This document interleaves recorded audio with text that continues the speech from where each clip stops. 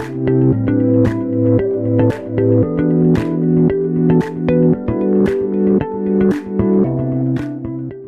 listening to the 10 Podcast, the discovery and design channel in health.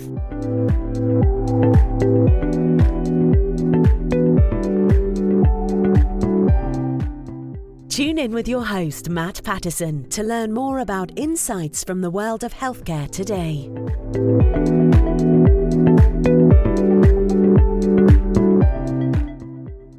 Hi there, and welcome back to the podcast.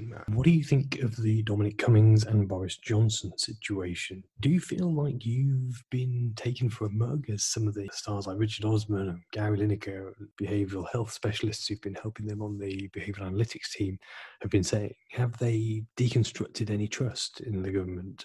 Is it Dominic Cummings' fault, or is this just a symptom of the bigger distrust? Off the back of that, what is your view on track and trace and on apps that are there to help us not catch coronavirus? What are the side effects of these surveillance-esque apps in relation to tracking and tracing us in our everyday? I'd love to understand more about your points of view and your perspective. So please do let me know what you think about these, and perhaps we'll get some guests on the show to talk about track and trace come in relation to these things. What should we be doing in relation to hoping to get out of this place? Will it be a vaccine? Do you believe that the Oxford study is leading us to a solution backed by AstraZeneca? I've seen even yesterday in the news that the Oxford study, or scientists from the Oxford study, say that coronavirus may be disappearing so quickly that we won't have enough patients to test on to make a vaccine. And he was positioning this as a bad thing. Is it a bad thing? Is it a good thing? Could the testing be done in other countries on other individuals where they're in the middle of the spike of coronavirus? Will we have a second spike of coronavirus? Will it come back? When will it be? We're a couple of weeks on from VE Day now, and when parties were seen in the street, and there was a lot of criticism about that. Do we see the upturn in cases in hospitals, as was predicted by some people back then? And if not, why not? How do you feel?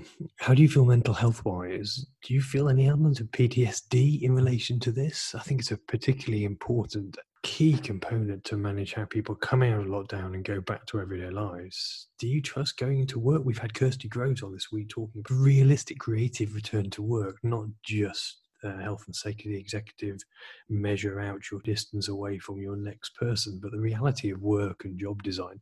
I think these are the more big critical challenges that we're facing in the coming weeks and months ahead. So what do you think about that? What do you think about return to work? Do you think it's safe? What do you think about return to school? Should our children be going back to school on the 1st of June? It seems the messaging coming out of the government is that they're planning still to do this, and that is a calculated risk, and the risk is perceived to be low. With all the other things, like, are we through the peak? Are we not through the peak? What do they know? What do we know? What do we feel? And what are our expectations in relation to these factors? PPE still seems to be a bit of an issue. The information we gathered to get to the Tsar, if you remember a few weeks ago, we've actually got via the CBI to the Tsar, because we didn't get any response directly back from the Tsar back then, even though we tried to contact him a couple of times. Feels like that's kind of a bit quiet at the present time, except from in the social care settings. Perhaps you work in social care. How have you been feeling? How have you been treated in this process? What do we do with health and social care moving forward? Another critical challenge to our society.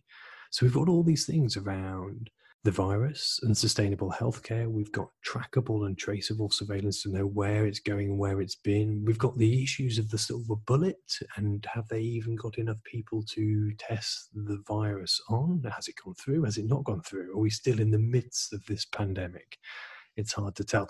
And then we have all the considerations of government and the way that we should be governed moving forward. What are your thoughts on that? The stories keep coming on coronavirus and the COVID-19 crisis.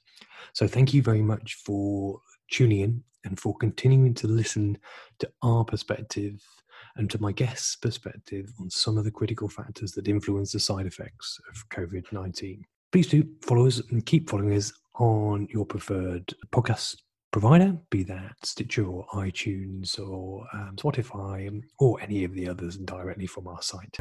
Take care. We're always here to listen to you and your angle on the story as it develops, because as we know, there are many perspectives on COVID-19. Until next time on the podcast, take care and goodbye.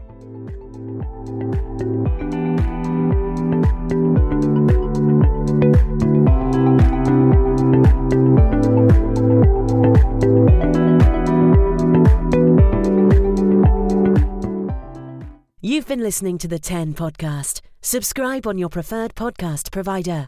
Also, do let us know what you think of today's episode.